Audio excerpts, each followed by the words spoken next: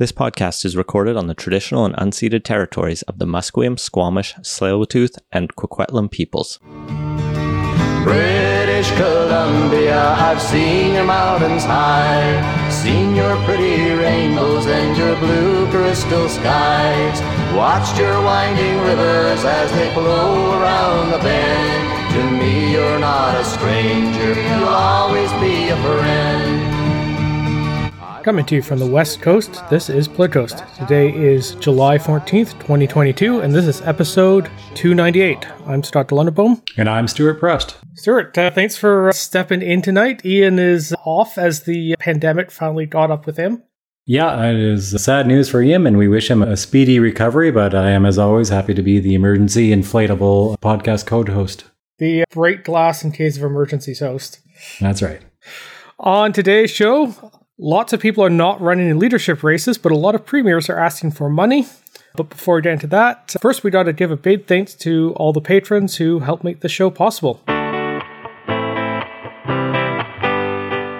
Let's jump into our first segment, the leadership races. After last week's batch of announcements about people not running, well, even more of those have been coming in, as this week Nathan Cullen, Melanie Mark, and just today, Bowen Ma all said they aren't going to be running, but that David Eby fellow seems like a decent prospect for leader. Yeah, although we have yet to hear anything official from him as well. So far, it's been a race from the leadership. Yeah, it's almost weird that he's gotten all these endorsements before he's actually announced, but that just seems to be the way it goes. The NDP is, in theory, going to be releasing the rules in the next couple days, so we should have a little bit more of a sense by then. But given the way things are going, it may just be an acclamation. I think we are starting to look at it as a coronation. I think David Eby is going to wait until the last minute to declare, or near the last minute anyways. I don't think he wants to stop being Attorney General before he needs to, and that is one of the requirements this time around for someone running for the leadership. And conceivably there's a cabinet minister or two out there who is contemplating making a last minute dash into the ring.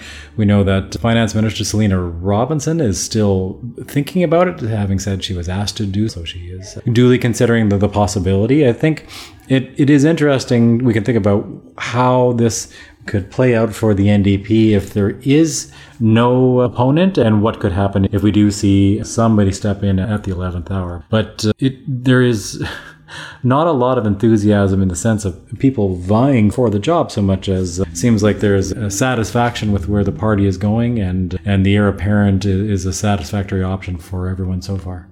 Yeah, that does seem to be the case, though I hope someone else steps forward, both so we have content to talk about over the next several weeks and months, but also because we're the third largest province in the country. There's 5 million British Columbians. It would be nice if there was at least some democratic contestation around who gets to be the next premier. And it's all above board if it's just an acclamation within the party. It's nevertheless feels offside of the spirit of democracy a little bit. Yeah, sometimes the races are won by acclamation. More often it is your lesser known offices that not a lot of people know exist or have a great deal of interest in, you would think. I am a little surprised that we don't see somebody at least stepping forward to position themselves for either enhanced notoriety, an enhanced profile, or positioning themselves for a place in cabinet, or trying to build a little recognition and a bit of a machine for the next run, even if this particular race is a foregone conclusion. There's always next time around. The NDP seem pretty solid. They don't expect they'll lose an election at some point, but they seem like they are going to be a competitive force going forward. So being leadership, if not this time, then next time, it would still be a desirable prize. And starting a leadership campaign this time around is one way to position yourself for the next race, whether it comes in 2032 or so 2042, who knows, but it's never too early to think about the next one. Yeah, and will the NDP give a good impression of being a fairly unified party that's enjoying the benefits of government? They're not without their own internal divisions like all parties are, and there's the one we've talked about on the podcast several times of kind of the urban professional class and the more kind of blue-collar labor roots of the party, and David Eby's fairly clearly in the former category, and you'd think there might be someone from, I guess, the John Horgan side more than anything, kind of poking their head up and wanting to at least represent that side, or for that matter, someone from the more environmentally hardcore side of things who aren't that happy with Site C, LNG, or any of the other compromises the NDP have made on the environment for the sake of the economy. Yeah, I think there are issues within the NDP. The coalition seems pretty solid at the moment, but there are tensions, just as you mentioned, within the party. And you can game out what can happen by not having a contested leadership.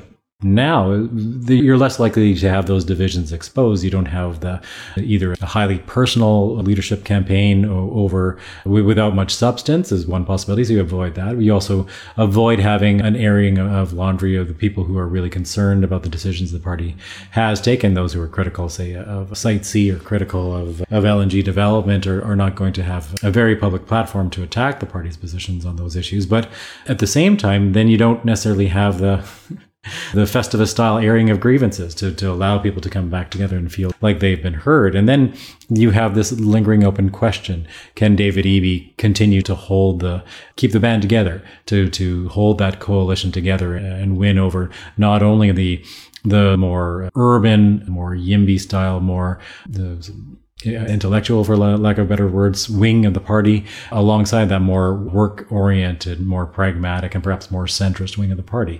It remains to be seen. Is he going to be a really effective messenger and champion for those voters as well? Yeah, and I think it's unlikely that the next election goes quite as well for the NDP as the last one. Just thermostatic rebounding is probably going to bring a lot of the narrow victories in like the Fraser Valley and stuff and flip those seats back. But there very much is, I think, an open question on whether David Eby can appeal to people outside of the Lower Mainland, and that's going to be a challenge for him, I think. But the NDP's probably in a good enough position that's not going to be felt for a while after the coronation is complete.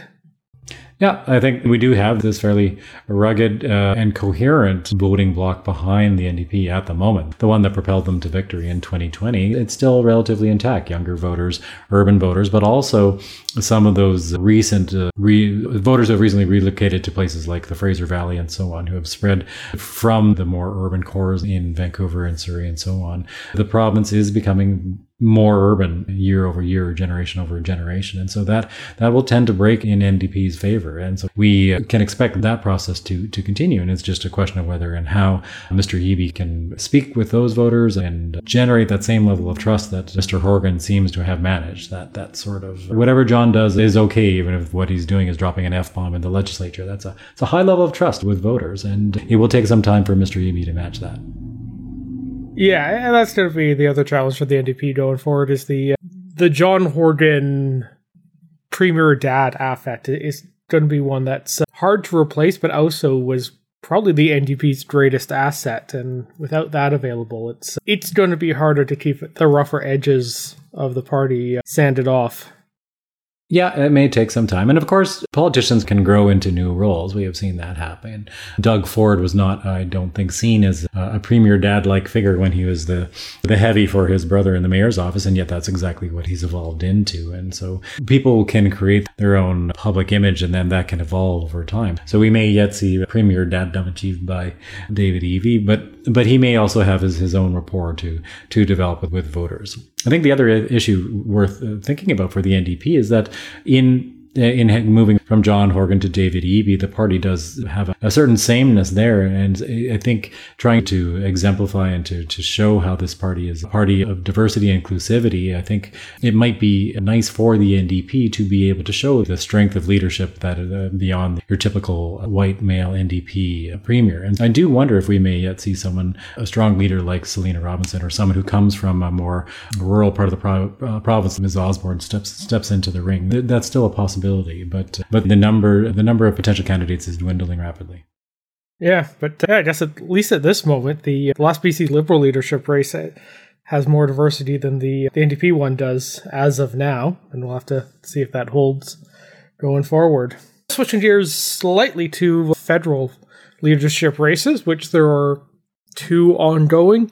We talked a little bit actually a lot last week, about the mess that was Patrick Brown's unceremonial departure from the Conservative leadership race.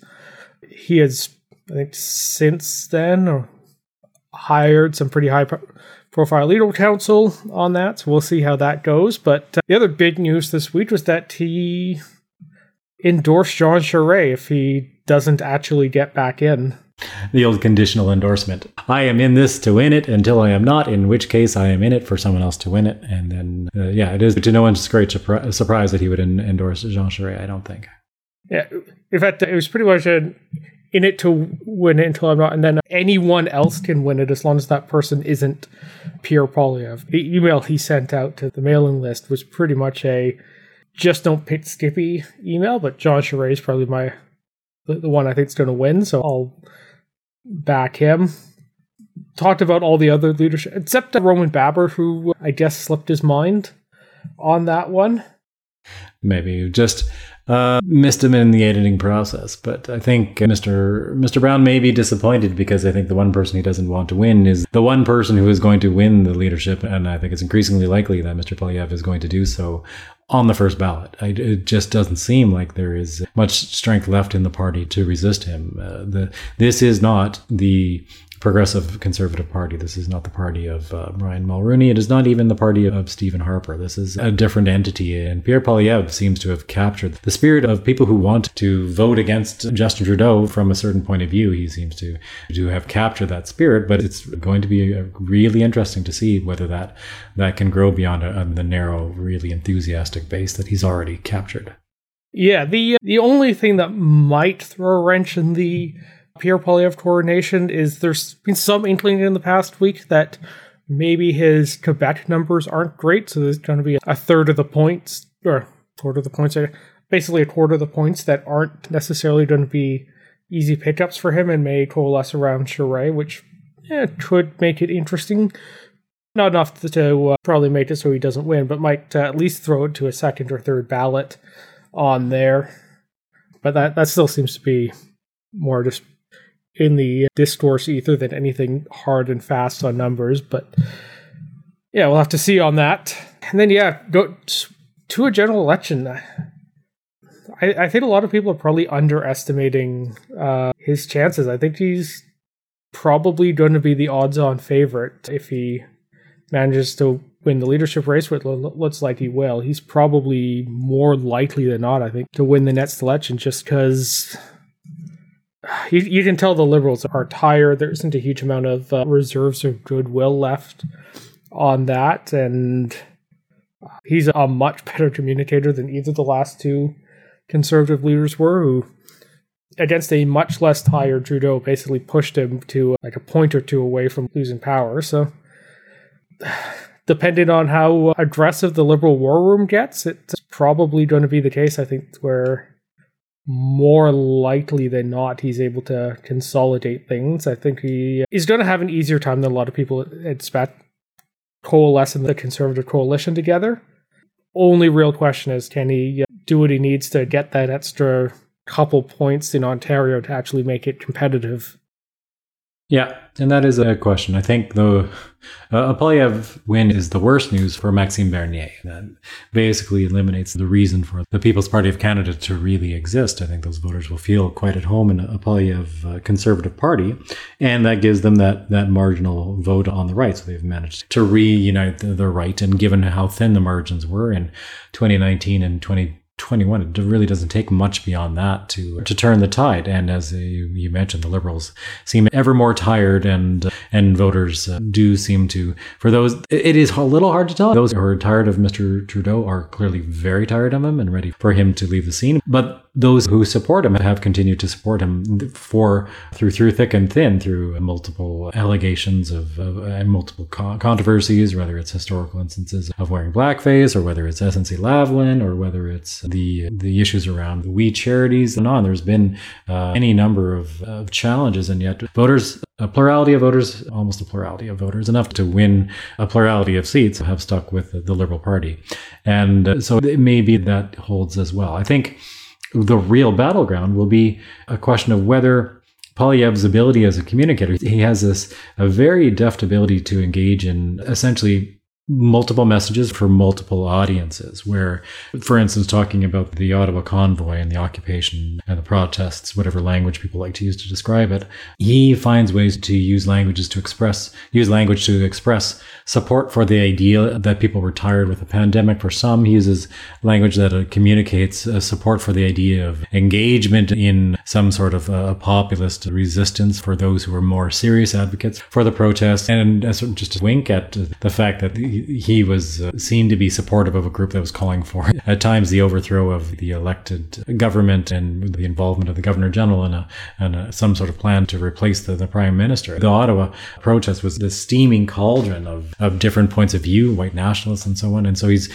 basically finding ways to say, I agree with the parts of this that you like, and the parts that you don't like, I also don't like. And if people accept, that's a pretty effective messaging technique. And the challenge then for the Liberals will really be to say, no, this guy, he consorts with extremists. He has fringe ideas about macroeconomics. He seems to want to challenge the idea of the Bank of Canada as an independent institution, and is dabbling with the idea of cryptocurrency as a really good bulwark against inflation. Like these ideas that have come up along the way that are just a little bit goofy at times. Yeah, they're not mainstream policies. And so the battle will be we would see whether people frame Poilievre as a voice of common sense or a voice of fringe macroeconomic quackery and whatnot. And so those are very different frames, and it's going to be fascinating to see which one wins out. And most people have already made up their minds, I think, or they will get to a point pretty quickly that is consistent with their priors. If you like the Conservative Party, you'll like Poilievre. And if you like the Liberals or dislike the Conservative Party, you'll be suspicious of him. But it's those middle voters who may have drifted over to the Liberals and may be thinking about drifting away. Do they come to endorse the idea of Poilievre as that kind of common sense politician? So when he's able to put together those videos we've seen recently of him talking about wood in his house and washing the shit off logs or whatever else it was, that for some people it seems very put upon. He does not seem like a guy who builds his house out of wood himself. And yet for others, like, this is the kind of thing they like to do on their weekends, and it resonates with a certain set of the population. It's just really going to be interesting to see which image breaks through. Yeah. The one thing I'll say on Poilievre is he seems to, at least for all the weird ideas he floats around with the crypto and stuff, at least seems to be more in tune with the general cost of living concerns and whatnot than the government is. And that alone is going to be a big challenge for the Liberals to overcome, because they have not been good about talking about the issue going on 6+ months now. And the longer that goes on, the mere fact that he's just talking about it and the government isn't is going to let him own the issue in a way that is going to be very detrimental to the Liberals, because Canadians vote on the pocketbook a lot. I know.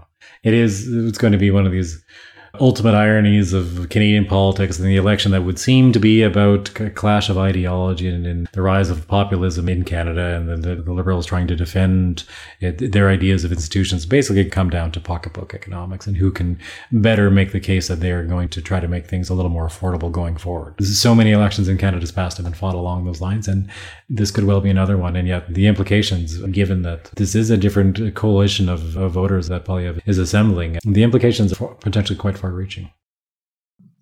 Well, and the final bit of leadership news, the Green Party is having a leadership race, and they're having a bit of a brouhaha over the internal fights about whether or not Green Party spokespeople should be criticizing candidates ahead of the race.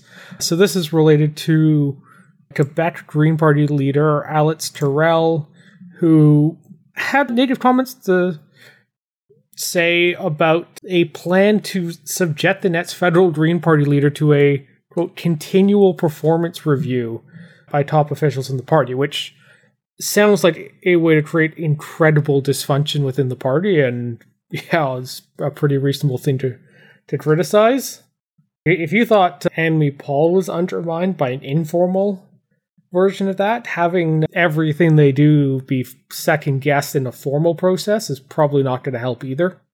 It's It is a little bit mystifying, and yet it's not necessarily mystifying, given that the federal Green Party does seem to go in for this kind of internal conflict. And again, this is another one of those ironies about a party that is dedicated to grassroots politics is consumed by backroom maneuverings and control over the party. And there's a certain paradox in struggling for control of a grassroots-led party. But I think this, on the one hand, you can understand why a party that went through a tumultuous leadership incumbency would want to find ways to avoid that. And yet it seems to be, if the report is accurate about the idea of subjecting a leader to continual review, is simply a way to make permanent the situation that made the last leadership of Ms. Pauls ugly. And the idea of having some party members holding the leader to account and not the other way around is itself also in some sense not terribly democratic, where once the leader is chosen by the membership to lead the party, generally speaking in Canadian politics, they are given a relatively free hand, or they are able to put in place the people to give themselves a relatively free hand to organize the party to fight the next campaign. And I'm not sure who would want a job like this if they are being told ahead of time that they're going to be subject to continual review. I don't think I would want a job that requires continual review of my performance.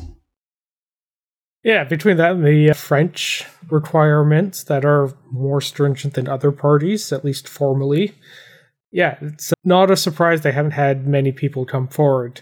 Nevertheless, that didn't stop the Green Party spokesperson George Orr from sizing Alex Tyrrell heavily over the thing, and it just, that sort of back and forth sniping in the media just does not bode well for the ability of the Green Party, which at this point has become fairly irrelevant even by the standards of the Green Party.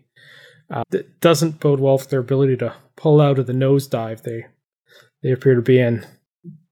No, it is. To be perfectly frank, this is the first time in some time I've heard about the Green Party in federal politics, and as usual in the last couple of years, it is not good news for the Green Party when anyone hears about them. It's just a party that seems to have potentially fatal problems in terms of the struggle for control of the party and the inability to build any kind of stability or enthusiasm for the party itself. And again, there is somewhat tragic that this is happening at a time when everyone is agreeing, just about everyone is agreeing, that the Green Party was right, that we can't afford to ignore a changing climate. We need to do something now. And yet they're not there to reap any kind of benefit. And perhaps one way to interpret this is simply that as other parties come to accept that we need green policies, we need to move more quickly to respond to a changing climate and to decarbonize the Canadian economy, even if we're not moving as fast as the circumstances would seem to require, it's pretty clear that most parties in Canada are taking this seriously. There becomes less of a specific need for a Green Party to make that case when other parties are also making that case. And so we see that there may be less and less energy now than there had been to join the Green Party at the federal level, at least. Yeah. When everyone's agreeing, being a Green isn't all that special anymore. Yeah, that's what I said. Only 20 times as faster. Speaking of things that aren't particularly special or, I guess, noteworthy, let's move on to our second segment, where the provinces are asking for money in that great Canadian tradition of provinces demanding the feds pay them a bunch more transfers. So this past week, the premiers held a 2-day summit in Victoria with healthcare funding as the top priority. The feds were not really participants in this too much, but the provinces generally want the feds to increase their share of healthcare funding from 22 to 35%. The feds maintain that they're not going to want to shell out a bunch of money without actually knowing how it's going to be spent and having firm commitments about that. And they also take issue with the provinces' percentage that the provinces are claiming as being spent by the feds as are specific funding streams for stuff like long-term care, home care, mental health, as well as that in 1977 they tweaked the funding arrangement so that rather than a portion of the money going directly from the feds. They transferred tax points, which the provinces could then take up, and that as a result, the feds are saying they're actually spending close to 35% on this. The old story of the tax points transfer agreement of 1977 rears its head once more. It's one of my favorite debates about federalism in Canada because it is extremely wonky. But does the federal government agreeing not to tax Canadians and vacating a certain amount of tax collection capacity so that the provinces could then go and tax their own residents on in the stead of the federal government, does that count as a federal contribution to provincial coffers? The federal government at the time intended it to be seen as and saying, here, we'll settle this once and for all. And by doing this, and then the provinces quickly said, now you still need to pay up a little over a third of the costs here, so where's the money? And then the federal government said, no, you go and get it. We're no longer as involved here as we once were. But now we've seen this argument continue on for longer than I've been alive, which is quite some time. This has been a debate over how to calculate the relative share of healthcare funding in Canada, let alone the direction of the policy, just the accounting where they don't agree. The provinces do this every year now. They come together as the council of the federation, which is just the provinces. And it's just this attempt to try to come together to a united front to show that they stand opposed to the federal government, to increase their bargaining position, and also to find other areas where they can work together. But the paramount purpose here is to get all their provincial ducks in a row to make the demands of the federal government.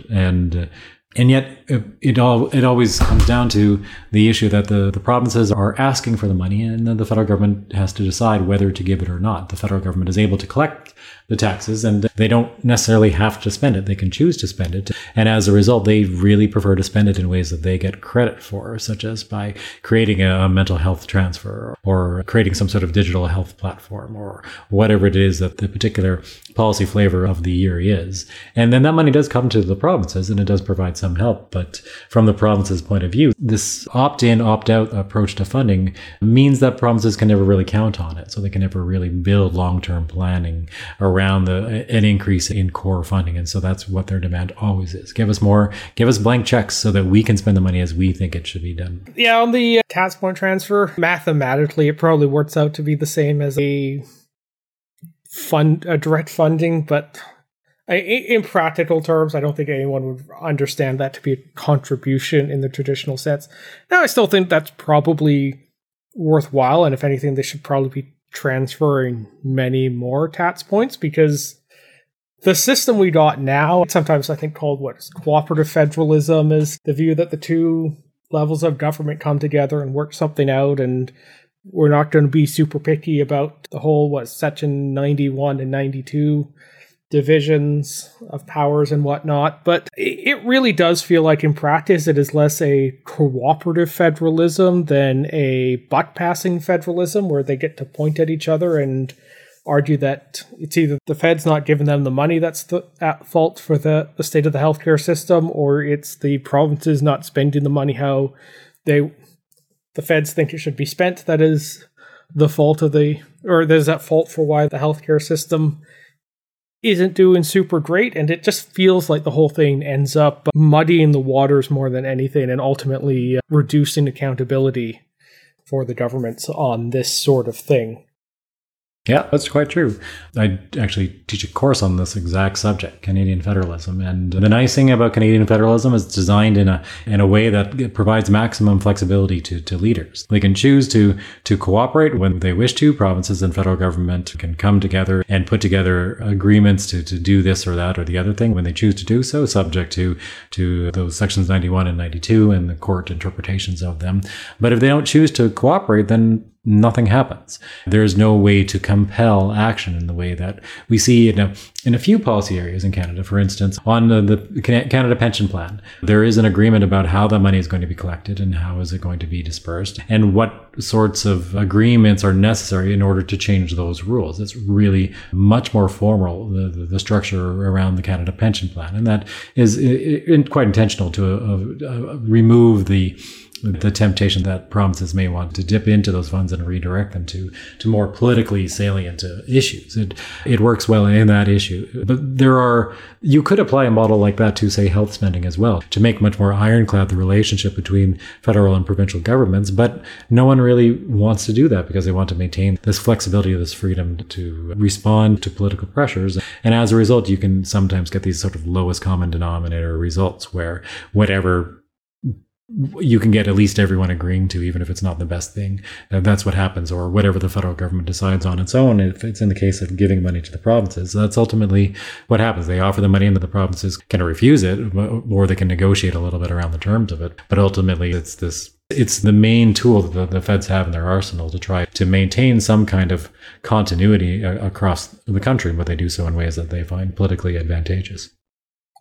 Yeah, a lot of that's kind of the theory behind the Canada Health Act, that they were going to have at least a common standard across the country if they wanted to get access to the health transfers on there. It is interesting what you were mentioning about the tax points declining. One of the ways you could interpret that is that the federal government at that time, and at various moments since then, has really declined in size relative to the provinces. That the provinces are becoming more significant actors in their own right, shouldering more of the financial burden, in part because of those additional tax points, but also because they are growing in their own tax base, and then their access to royalty revenue streams and so on. And different provinces have different financial solutions at their disposal. But what ends up happening is that the federation becomes more decentralized as a result. One of the effects of allowing provinces to spend money on, say, health spending, it makes the possibility that provinces will tax and spend unequally a bigger possibility, and a more real possibility. And that holds out the prospect that at some point, if things become decentralized enough, the federal government's not going to be able to use things like equalization funds to restore the balance, and you end up with an unequal federation, more so than we already see, where some provinces have a great deal of prosperity and some are not able to provide the same level of core services. Yeah, so you have the equalization to cover off the balances in economic power between jurisdictions within the aspect of how you want to balance the tax burden versus quality of service. Like that really is a political question, and one where it seems to me entirely fair for provinces to, being the frontline places and the one that are constitutionally empowered to both manage the healthcare system and collect taxes, that the ones best able to figure out what the right balance for each province is, and having them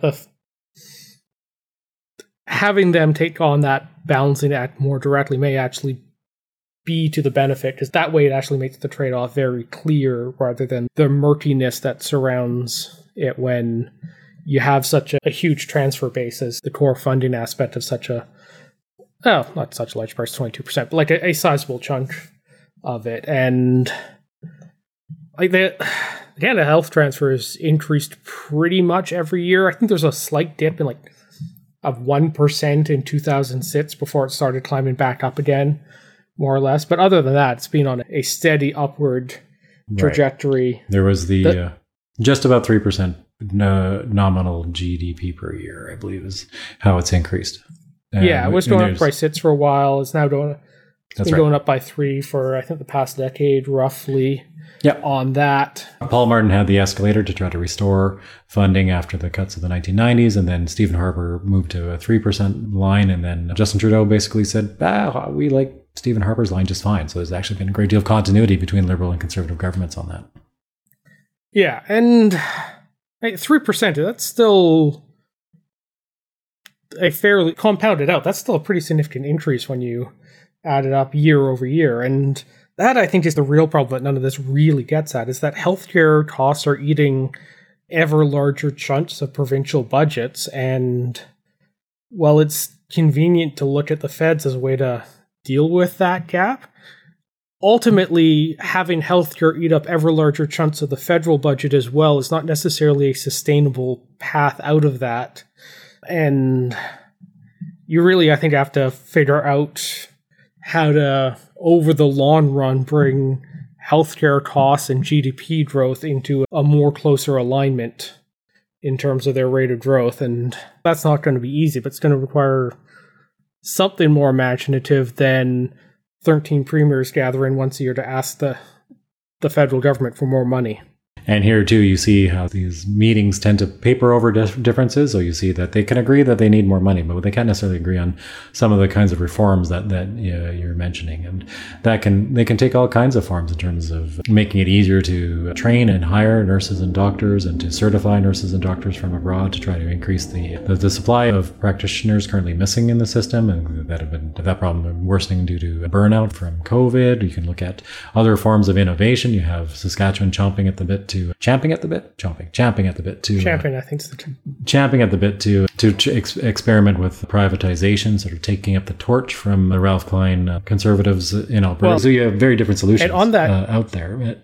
And on that front, it's worth just flagging, because this will probably be out by the time the podcast is out. Tomorrow, the BC Court of Appeals is releasing their Canby Surgery Centre ruling, which will, impact that very question with respect to BC. And so this is a debate that continues ever on in Canadian health policy. How do you find ways to improve the efficiency of the system while still maintaining those core values? And then the federal government always says that this is why the federal government needs to be involved, to try to ensure the commitment to a publicly funded program with universal access and all those other principles of the enshrined in the Canada Health Act. And then they use the funding to try to maintain those, although they do that much less than they did once upon a time. It's much more of a live and let live approach, as you mentioned. But this issue has been there seemingly since the beginning, or at least since there was a Canada Health Act, and this going into just about the 50th year of debate of funding the health program in Canada, or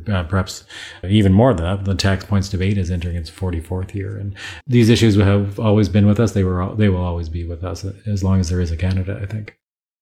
Yeah. But ultimately it's probably going to have to be on the premiers to really figure this stuff out, because the stuff like recognizing foreign credentials, that's squarely within the provincial aspect. Same thing with potentially tweaking a lot of the systems. And unfortunately, we don't actually have a pretty robust debate publicly on how to do this stuff, because it tends to be pretty myopic, where there is exactly one reference case that Canada looks to when we have these debates as what alternatives are, and that tends to be the US, which is rather unfortunate because there's a lot of European, Australian, Taiwan. There's a bunch of different countries that have different models than necessarily the Canada Health Act that produce very good results, but we're not actually seriously looking at that, because it tends to be a very North American-centric discussion whenever the debate goes outside of kind of the very narrowest of... And it taps into that fear, as you mentioned, which is fairly well justified, of private system without real protections built in for the broader public. We've seen what it can do, and so that's where that third rail gets its energy from in Canadian politics, and it so far it still is, and so that worst outcome is pretty bad. We've seen it, and so I think unless there is some way to find opportunities to expand debate, there are other strategies that go beyond healthcare as well, in terms of provision of things like a basic income or funding for paramedical services. We're seeing explorations of those sorts of preventive measures to try to make a population healthier overall as another way to keep costs down. That takes an even larger, more global approach to policymaking, which seems to be beyond our scope at the moment, reeling from crisis to crisis and from handshake to handshake on politicians and not much else. In the interest of time, I'll just move us along, but quickly note that in addition to healthcare, they also talked about a few other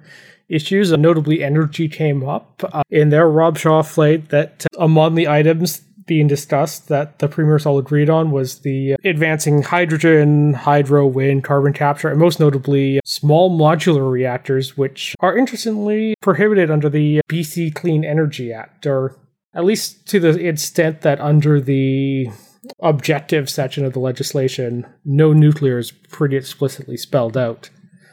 Interestingly, that's a BC Liberal bit of legislation, which is not necessarily what you'd expect from the ideological valence of it all. BC's Minister of Energy was asked if this indicates a change in the government's position on there, and they said no, which I think it's small modular reactors have a lot of benefit, and as a country we should be doing more to advance nuclear power. BC is probably not the place to start with that, though, because we have very abundant hydropower that doesn't really need a nuclear supplement the way it would be very useful in, say, Saskatchewan or further east. Nevertheless, it seems silly to just prohibit it as well, even if we're not going to be taking it up anytime soon. I think it's a way to buy a certain kind of peace with the environmental movement in BC. We know that for some, there are many different strands of environmentalism. Some environmentalists are deeply suspicious of nuclear energy and the possibility of catastrophic reaction. I mean, we've seen examples of that. Fukushima comes to mind, but on the other hand, there are environmentalists who are adamant that this is an option we need to explore and to do so robustly. If we were to really take seriously the idea of decarbonization, it's got to be an all hands on deck effort. If there is the possibility of creating a more mobile, nimble nuclear energy in a safe way, then that should be explored. And you only have to look to the example of Germany to see what happens when environmental goals run up against the desire to denuclearize at the same time as decarbonize. In Germany's case, they're going to have to fire up some coal emitters again to make up the shortfall from mothballed nuclear reactors. In BC, I don't think we're going to need a nuclear generation given the abundance of hydro, but it's not a global solution. Yeah. The Germany thing is completely nuts on that. And slightly fun fact, the coal plants actually release more radioactivity than nuclear plants do due to trace amounts of uranium in coal. So they're not even keeping the radioactive emissions down with that. I think they're more worried about the catastrophic risk of meltdown when you're really trying to avoid nuclear energy. That's got to be what's motivating in the background rather than still less dangerous concern than about specific coal pollution. Right. Yeah, it is. A coal does not seem like the future, to be honest. To be perfectly frank. Indeed. Well, moving on to quick takes. Another bit of going back to the future is the random COVID tests are coming back to the airport. This was announced today that once again, fully vaccinated travelers are going to be subjected to random testing, although in this case they're also moving some of the testing centers out of the airport, which just seems logistically annoying. If you got selected, do they escort you there, or do you have to go and then prove you got the test or whatever? I get the fact I'm gonna guess the latter, but still weird and a logistic pain in the ass. Oh yeah, on absolutely. That one. This never-ending pandemic does seem to be designed to make any kind of compromise policy that people will generally agree to impossible. This is a moment where we do see that there may be a need to tighten up measures against COVID. Once again, cases are on the rise, and the current variety seems like a nasty version. So you understand why governments are trying to take these measures, but how do you do that in an era in which the consensus that measures are necessary has fully evaporated? It doesn't really matter how you do this, it is going to annoy people. So this is one way to annoy people, but I don't know if there's another way to do it that wouldn't annoy people. It's going to be particularly annoying considering the airports are already a bit of a disaster zone at the moment in terms of just basic functioning.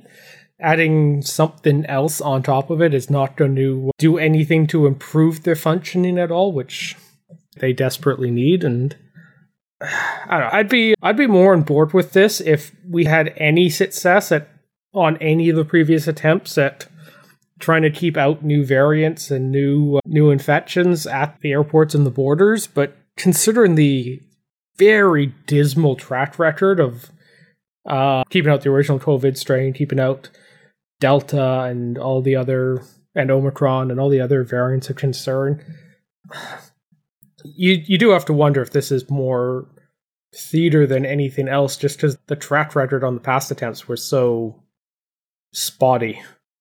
Mm-hmm. We know there are some things that work well against COVID. Asking everyone to wear a mask, if everyone does indeed wear a mask, works pretty well. But some of these other measures do seem to be doing something for the sake of doing something. The rules about wearing a mask at this moment in your journey across a room and not at that moment, things like that are when measures are designed in such a way to try people's patience without necessarily achieving a great deal of additional security, you worry that whatever fragile support there is for social, political, governmental action to safeguard against COVID will simply just continue to evaporate.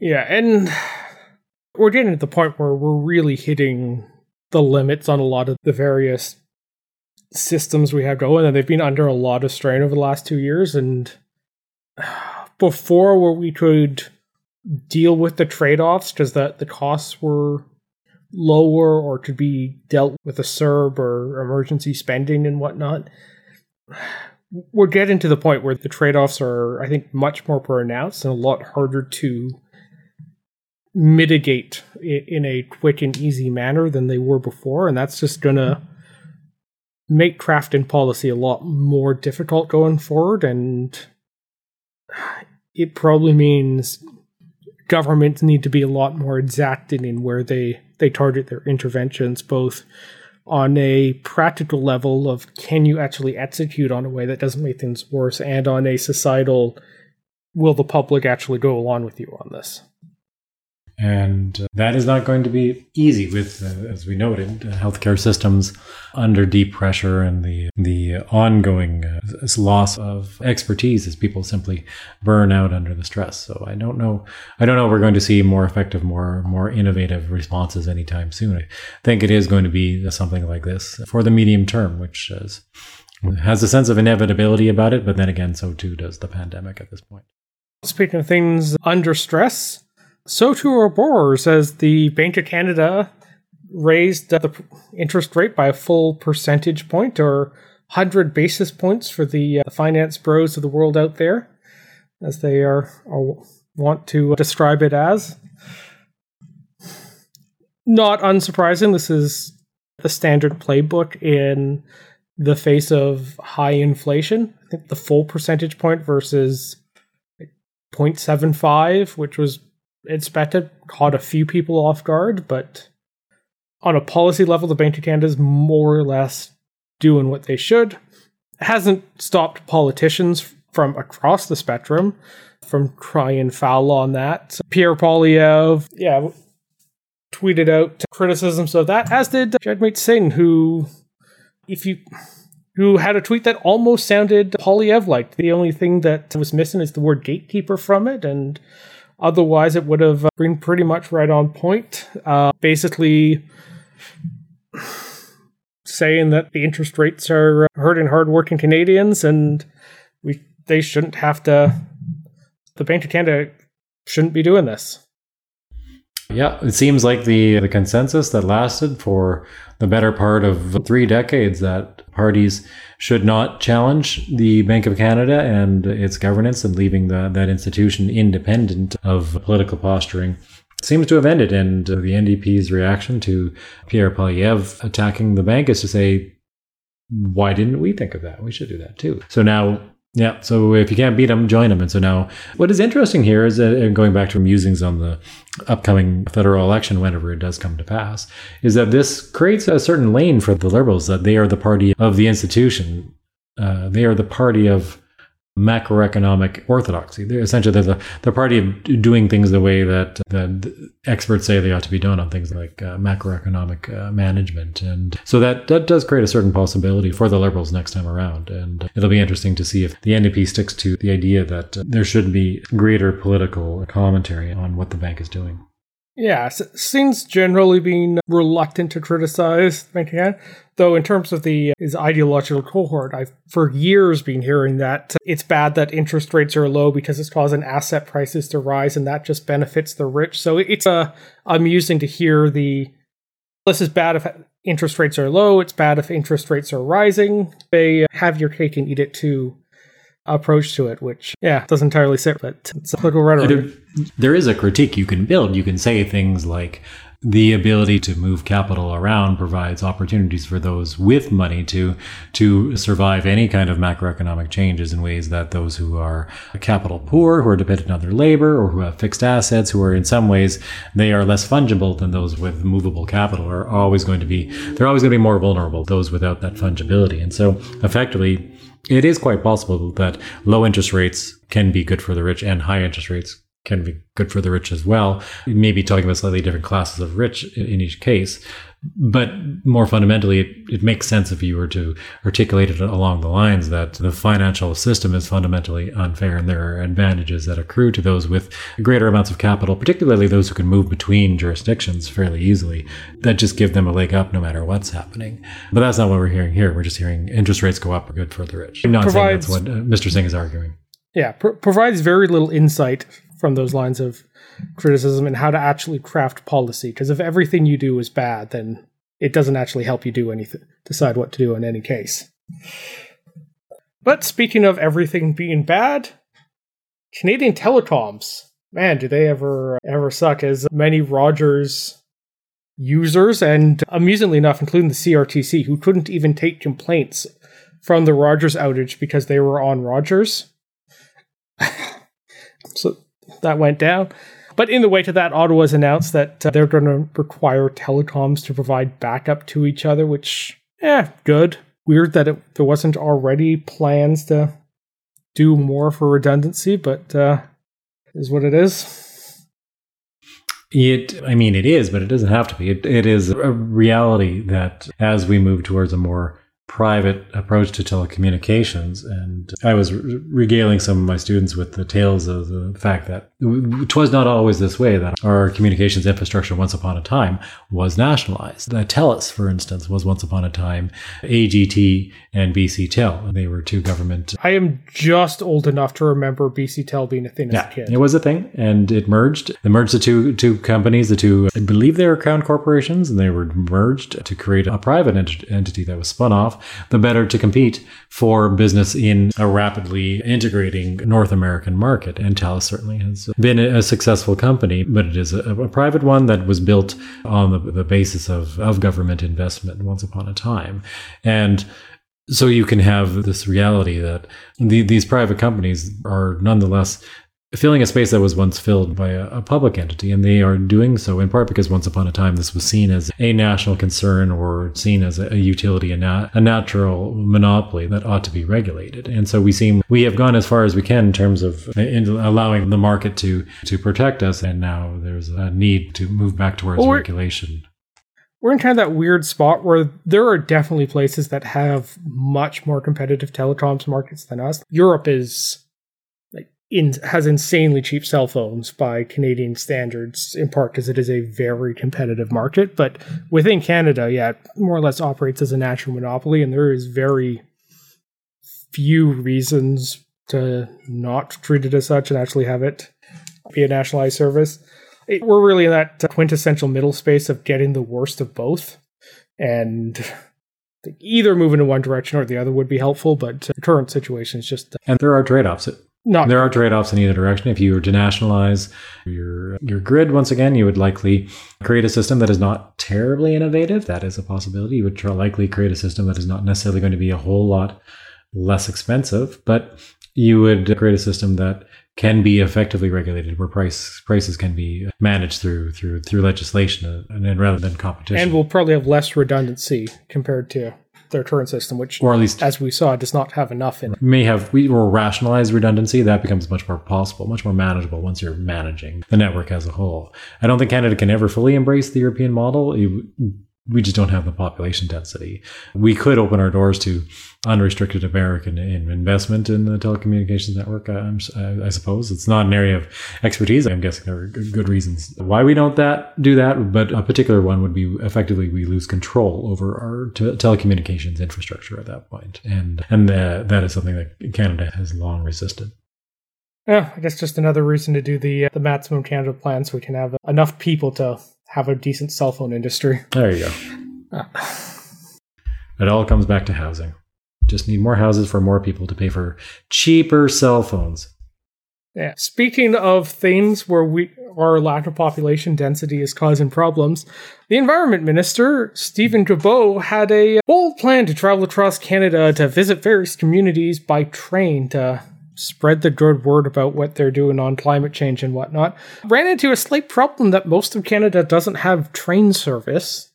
which is just both funny and disappointing at the same time. Like, this is the most I have never left the Toronto-Montreal corridor perspective ever, to just think this was a thing you could do as someone trying to get across the country. But also, we really need better trains in this country, and even the little bit that has okay train service is pretty terrible by most standards. But maybe this will be a galvanizing effect. You need to publicize every problem along the way. It'll be like, I think it was Dwight Eisenhower who staged a cross-country tour of the United States before he was president to illustrate just how bad the roads were, and the media along for the ride. Yeah, so this was when he was a fairly junior officer before he became a general. I think it was before he became a general. Anyway, he led a convoy across the country, and it took him something like, I want to say 1 to 2 months to get across the U.S. in like motorized vehicles. That's how terrible the roads were. That was what, in large part, led to the interstate system under his presidency. So we need to do that, but for trains, and then perhaps money will flow, and we will have an integrated train network. Yeah. Like, this country was built on the railroad, and it would be nice to rediscover those routes somewhat and bring back a more robust rail service. Yeah, it would be nice, and certainly you can see it. You can see the evidence of it everywhere, literally, where we have paved over tracks in Vancouver and elsewhere. All right. So a lot we didn't get to on the doc today, but in the interest of time, I think we need to cut it there, lest this turn into a 3-hour podcast. Stuart, thanks for joining me tonight and filling in. Oh, always a pleasure. My typical class length is 3 hours, so that is the normal amount of time that I talk for. So that might be why this is taking a little longer tonight. You bring a political scientist along, you're going to have to listen for a little while. I had only one of my class in university went 3 hours long, and that was by hour 3, it got to be a slog. So yeah, you need breaks, you need videos, you need hand puppets. We'll let the listeners get a break, and we'll check back next week when Ian will hopefully be back, and we can maybe hit a few of the things we missed tonight, like the new seat allocations. Absolutely. Get better soon, Ian. And that has been Playtoast. Find links to everything we talked about at playtoast.ca. Support the show and get access to our Slack channel at patreon.com/playtoast. Our intro music credit is Beautiful British Columbia by Serge Plotnikoff. Playtoast is a production of Legend Boot Media, and editing services are provided by CHLY 101.7 FM in Nanaimo. Thanks for listening.